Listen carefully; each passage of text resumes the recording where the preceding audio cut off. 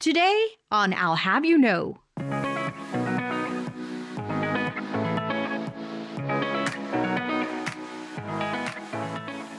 Startup founders have to be a bit crazy in that they need so much focus and so much energy on their idea and how they move that forward. So they really have to be persistent, and they have to be problem solvers, and they have to deal with all kinds of things that they never knew were going to come. And some of that is lack of experience, but some of that is just the world suddenly changes and you're in a different spot.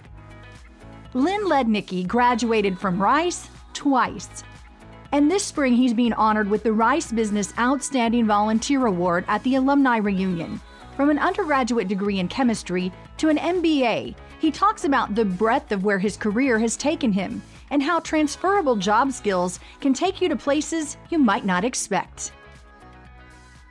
Today on I'll Have You Know, we're talking with Lynn Lednicki, class of 1991 Rice Business. We want to thank you so much for joining us today, Lynn. Oh, good. Glad to do it. I understand that you've just been named Outstanding Volunteer and will receive an award at the Rice Business Alumni Reunion at the end of April. And so I know this means that you've just been heavily involved, since graduation, since your time at Rice. Can you talk a little bit about that and this honor, that's recognition you're receiving? Sure. I'd start by saying it is an honor, and I was really surprised. And on the one hand, it's a great honor, and I'm thankful for the recognition.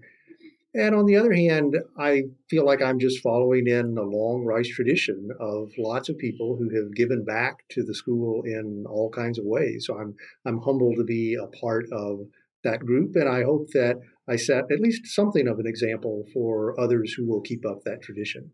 I'm sure you've seen some changes at the business school. I know it's grown a lot in its time, and compared to a lot of other business schools of its stature, it's a relatively young business school. What have those changes been that you've recognized, and what's it been like kind of watching the program grow?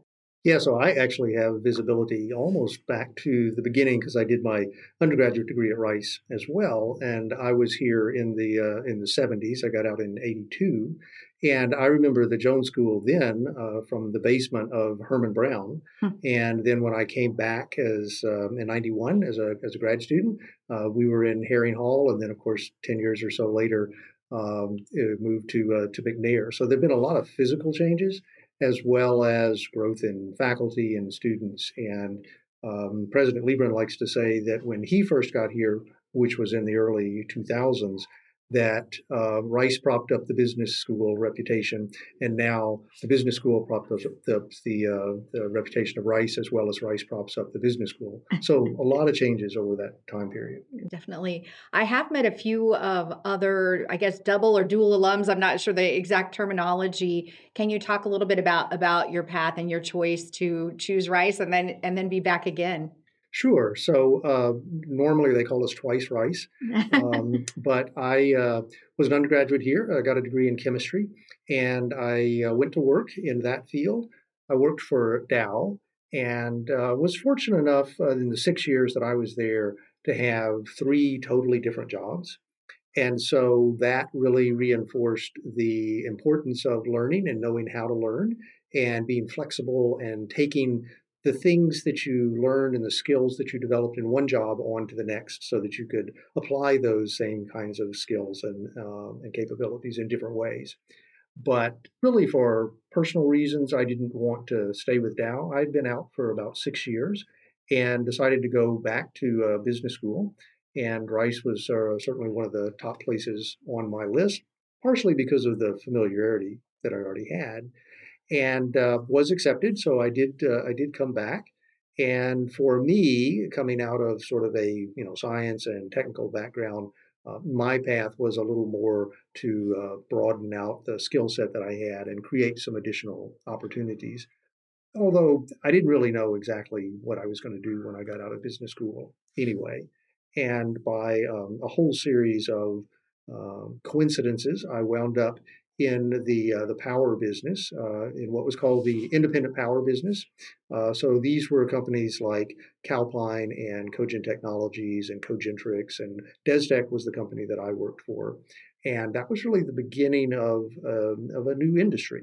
And that was one of the things that attracted me to that. When I came out of the Jones School, I had 3 job offers, and I could have gone to work for Big Oil. I could have gone to work for a food company, or I could have gone to work for Desdek, which is where I went. And that was an independent power producer. And what I liked about Desdek was it gave me the opportunity to be responsible for a small portfolio of what were essentially standalone businesses. And so that sort of general approach to be able to see everything, do everything was what attracted me to that business. And then that created quite a ride for the next 20 years or so. It was an evolving industry. It was capital intensive. It was cyclic. It was commodity based. And I got to see both the upsides and the downsides of all of that through a number of different cycles. And those played out in the policy arena as well as the economic arena. So it was a lot of fun to do all of those different kinds of things. When I was looking at your resume and your work experience, one of the things that stuck out to me was it seemed like you had such a breadth of skill set. I see operations, M&A, asset management, strategic planning. Now that you sort of look back the path that took you here, are you surprised at all by the path? I guess not really. My real skill set, I think, is I know how to get things done. And I'm not that picky about exactly what the task is that I'm given. I tell people a lot that I was always something of the utility infielder executive, so that when something came up and nobody knew how to do it or what to do with it, it was like, let's give that to Lynn. He'll do that, and that was fine because it gave me the opportunity, as I said, to do all kinds of different things, and you do develop skills and capabilities, and those are transferable. So that, for example, when I was at Dow, there was an old joke about the difference between someone that had 20 years of experience and someone that had 1 year of experience 20 times. And that's how I tried to think about things: is can I learn from whatever circumstance I'm in now and see how that's applicable to whatever the next challenge is, all very project oriented, very much how do we get things done. So that, I think, has really been the theme. And really from the beginning, as I said, 3 totally different jobs while I was at Dow in the first 6 years. And that gave me the confidence as I go, well, I can do a bunch of different things. And then when I got to the Jones School, again, looking for that broader base of knowledge and experience, then it's like, okay, I can do the finance stuff, or I can do the marketing stuff, or I can do the operations things. So all of those opportunities were there. And then along the way, I figured out that, particularly in business school, it's your classmates that are so enormously valuable. Yes. In terms of that learning experience. The Jones School probably come take my degree away for saying this, but business school is pretty straightforward. There are only a handful of concepts. They're not that hard to learn. You can learn them any place.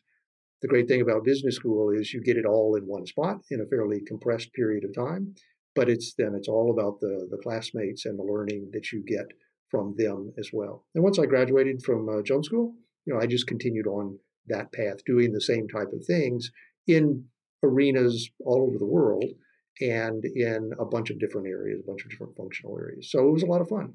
I absolutely agree with your synopsis of Rice and your experience. There you go. So that'll be 2 of us that lose our degrees because of that. So. When you're talking about, you worked in so many areas, do you feel like there's more open-mindedness within companies today about transferable skills, or has that always been there? Well, it depends from company to company. Every company has its own culture, whether you want to or not. People talk about culture, that's something that you create. Culture is not something that you create. It's something that exists, and it exists because of the behaviors and the people in the organization. So it's really hard to say, well, everything is like this or everything is like that. But I think you're right. In terms of big trends, people recognize that the pace of change has picked up, And there are things that, we would have never thought of 10 years ago or 20 years ago that now become a little more commonplace. And that at least plants a seed in your mind that, well, maybe it doesn't have to be done this way forever. So I think that's there, but it very much depends on the organization and the individuals within the organization. So you hear a lot complaining from the baby boomers about the millennials, okay, and work style differences. And in some places, that's a real issue. It's more of a cultural issue than a capability issue. In some places, it's not. And again, that's a function of the attitude in the organization. I remember seeing a chart in one of our classes, and it showed a career trajectory of someone, and how maybe the first 15 to 20 years, it's very much your skill set, your specializations, and then the chart showed how much your soft skills take off once you reach a certain point. Can you talk a little bit about how that's come into play in your own career, and maybe some observations that you've had? Yeah, for me, I think soft skills have always been an important element in that, as I said, I work in a bunch of different areas and it's problem solving, and you tend to work with lots of different people. And so you have to be attuned to, how do I work with this person? What are the biases that they have in their perception of things? And how do I tease out of that the information that is really relevant? I mean, an easy example of that is when I was at Dow. I worked as a production engineer for a while. I actually wasn't an engineer, but I worked with a bunch of operators, field operators that had, specific responsibilities. And for the most part, they had a high school education and they were in very high skill, high paying jobs. And we had challenges with the production plant, and the operators always had some theory about why this didn't work or that was going to happen if you did this kind of thing. And more often than not, their theory was right, but their explanation was totally wrong. That they didn't have kind of the skill set, maybe the technical background to understand exactly what was going on there, but they could connect the dots and say, if you do this, that's what's going to happen over there. And then the explanation for why was totally wrong. But if you just focus on what your explanation is nonsense, right, you miss the fact that they're actually right. So maybe you should think about, okay, what is it?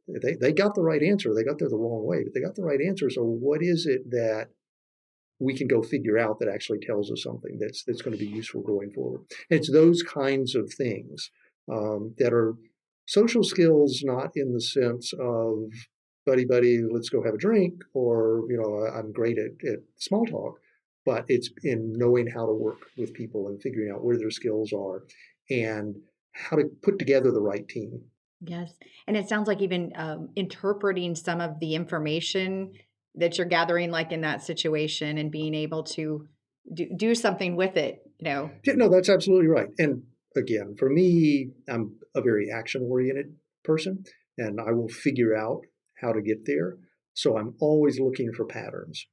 And then I'll try to work backwards from, what does that pattern tell me? Is there a way that I can construct that, a set of a framework or a set of facts or drivers around that helps me understand? Because that then tells me how I get to where I want to go, what I need to be able to do to get there. Can you talk a little bit about your role right now? I understand you're a partner with Newport. Can you talk a little bit about the company and what you're doing?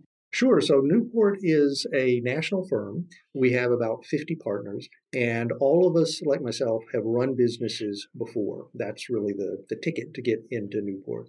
And we take that experience and perspective to small and mid-sized companies, companies that are growing and they're trying to get to that next level. So they are often founder-led, very entrepreneurial in their approach. A lot of times we work with family-owned businesses. Sometimes we have businesses that are controlled by private equity or other financial sponsors. But they're all these middle market businesses that are trying to become great companies.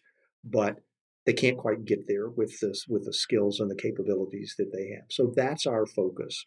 And it's a fascinating market to be in. Sometimes we refer to it as the messy middle because they don't have the resources, they don't have the bench, they don't have the depth that a bigger company would have, but they have all of those same kinds of issues.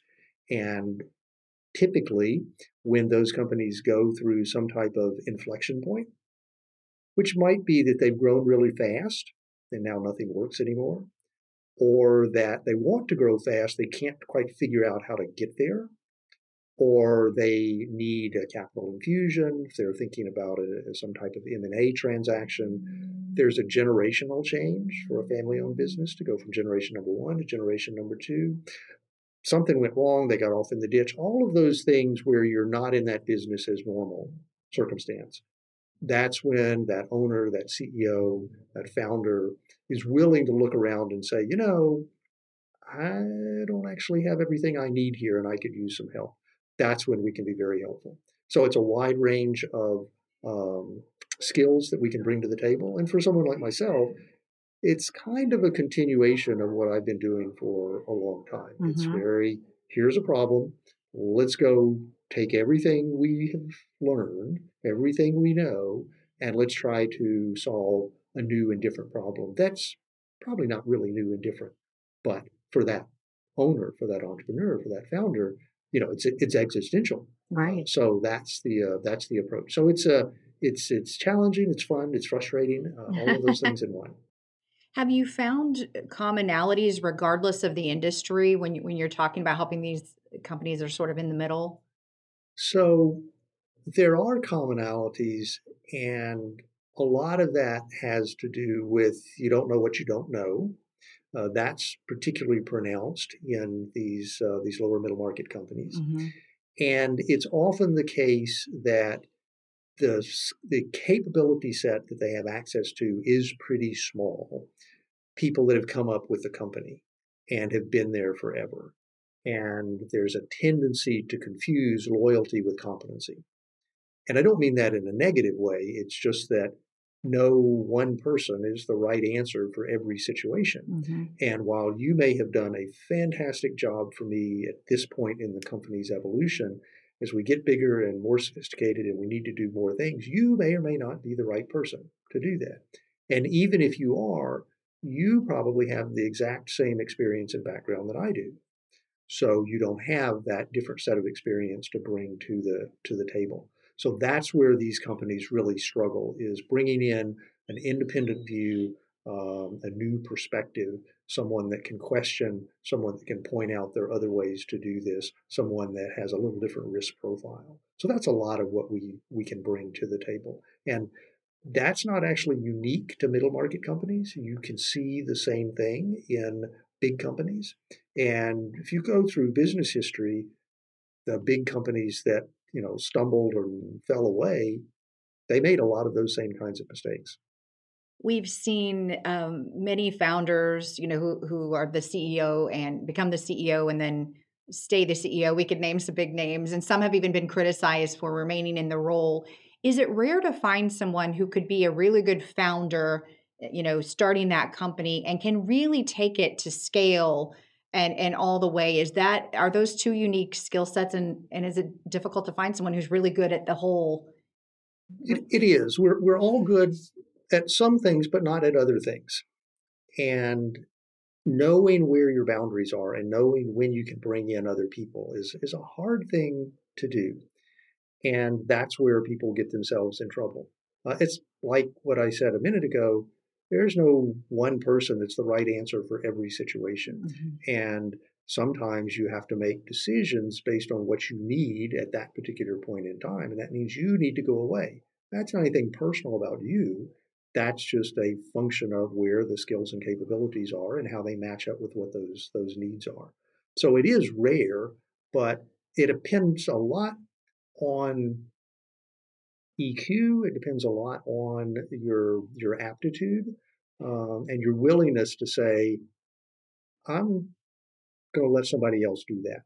One of the things that we see a lot with these smaller and mid-sized companies is a founder that recognizes that there's a gap in his or her team and can do two things wrong and one thing right.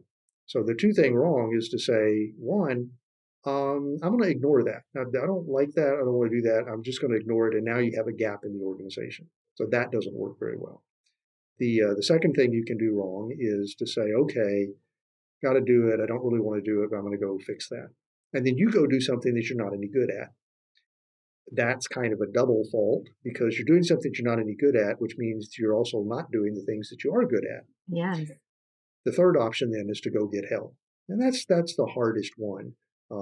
So that's where you see a lot of that kind of behavior. And why I said somebody like Newport becomes helpful in an inflection point. Because if it's normal, they're not going to pay any attention to us. They're not going to see that they have a need. But when things get out of whack and it's not business as usual, and there's a pain point that is painful enough, you'll start to say, maybe I should get some help. We're recording here at the ION, where we're surrounded by startups and so many different industries represented here. What, if you walk down the hallway here, what's some of the advice you would give some of these startup founders so that they can avoid, some of these pitfalls that you've seen? Sure. So first of all, the startup founders have to be a bit crazy in that they need so much focus and so much energy on their idea and how they move that forward. So they really have to be persistent, and they have to be problem solvers, and they have to deal with all kinds of things that they never knew were going to come at them. And some of that is lack of experience, but some of that is just the world suddenly changes and you're in a different spot. Mm-hmm. And you either have much more advantage or much more disadvantage to what you're trying to do. So that stick-to-itiveness, that idea that you're going to make this work and somehow, by sheer force of will, this is going to happen. That's part of the advantage of a place like ION, because you have this collection of like-minded people that can then reinforce themselves in that very difficult psychological journey to get through that. So that's one thing. Most people self-select for that, so they don't really have to be told that, although sometimes it's helpful to be reminded that that is what's going on, and that community around you that can help you do that is important. The second thing I would say is get help. And in the startup community, that's usually doable because there are enough mentors and other people around who are willing to, pay it forward or pay it back, however you want to describe it, and they will offer a certain amount of advice. And I think most of the startup world understands the importance of those mentors or examples that are out there, that they recognize that would be a good idea and they're open to that. And fortunately, there are plenty of people around that will help provide that kind of experience and expertise. The challenge is once you get past that, once you've passed the startup phase and you've sort of proven that this works and you have revenue and you have some profits, how do you scale? That's when things become totally different in terms of the issues that you face and the tools that you need to be able to get to that next level. That's where somebody like Newport typically comes in, because that's a very different environment. Scaling a business is different than conceiving and bootstrapping and getting it off the ground. Then how do you really move things to a larger scale, and how do you deal with all of the competitive issues and all of the customer-facing issues that come with that larger scale? That is a question I hear a lot. How do we scale? Yep.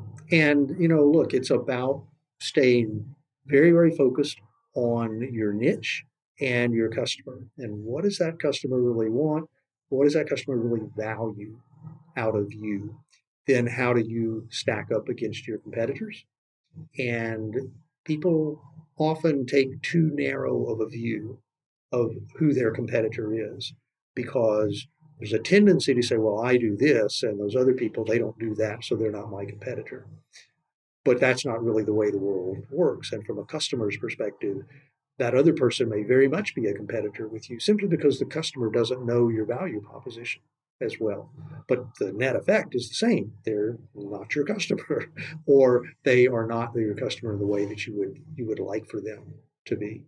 So that's the other thing. And then it's a matter of being very attentive to your business capabilities. And are you really delivering in a way that is going to make that value proposition come real for that customer on a consistent basis? Those are the real elements of your mindset. And then how do you put together the resources and the team to build those capabilities? I don't know how many of your companies that you work with are from Houston or Texas, but where do you see things right now with Houston and Texas? Is it one of the best places to start a business, to grow a business? And how have you seen that change throughout your career here? Yeah, so it probably has changed a bit. There's obviously much more of a focus on Houston as a startup place, and as we say, the ecosystem around all of that. The Ion is a manifestation of that notion. So compared to 10 or 20 or 30 years ago, yes, there's much more emphasis on this, and it's more sophisticated and it's more deliberate, and I think that's all for the good. There is a certain amount of self-reinforcement, so that, right or wrong, everybody has the idea that, well, if you're going to do a tech startup, you have to be in Silicon Valley, or now maybe you can be in Austin, right? Or if you're going to do a medical startup, okay, well, you need to be in Boston. And there's some truth to that, in that you do build up scale in those particular places so that you have all the kinds of resources and people can stumble across each other. So there's a little bit of truth to that, but depending on what industry you're in, that may or may not be terribly important. And I think it's going to be really interesting to see how things unfold over the next few years, because the last, say, 2 years, 3 years, we've really had this dramatic disruption around the notion of place and how place is important or not important. Yes. And it's going to take us a while to figure out what place is and means on a go-forward basis. And we're just at the beginning of that. So it'll be really interesting. Now, Houston, I think, will have an advantage in that regard, because we were not the place, and now we become a place that is an option. And if you combine that with all of the deliberate things that the city is doing, then you've got opportunity. I have one last question, which I think this question comes up some, and it's one I've even asked myself. I know you've had your MBA for a while. You've been out there, and the value of an MBA at times has been questioned, even among some entrepreneurs. What have you seen and now as you look at your time at Rice Business and see how the business school has grown, what is that value today?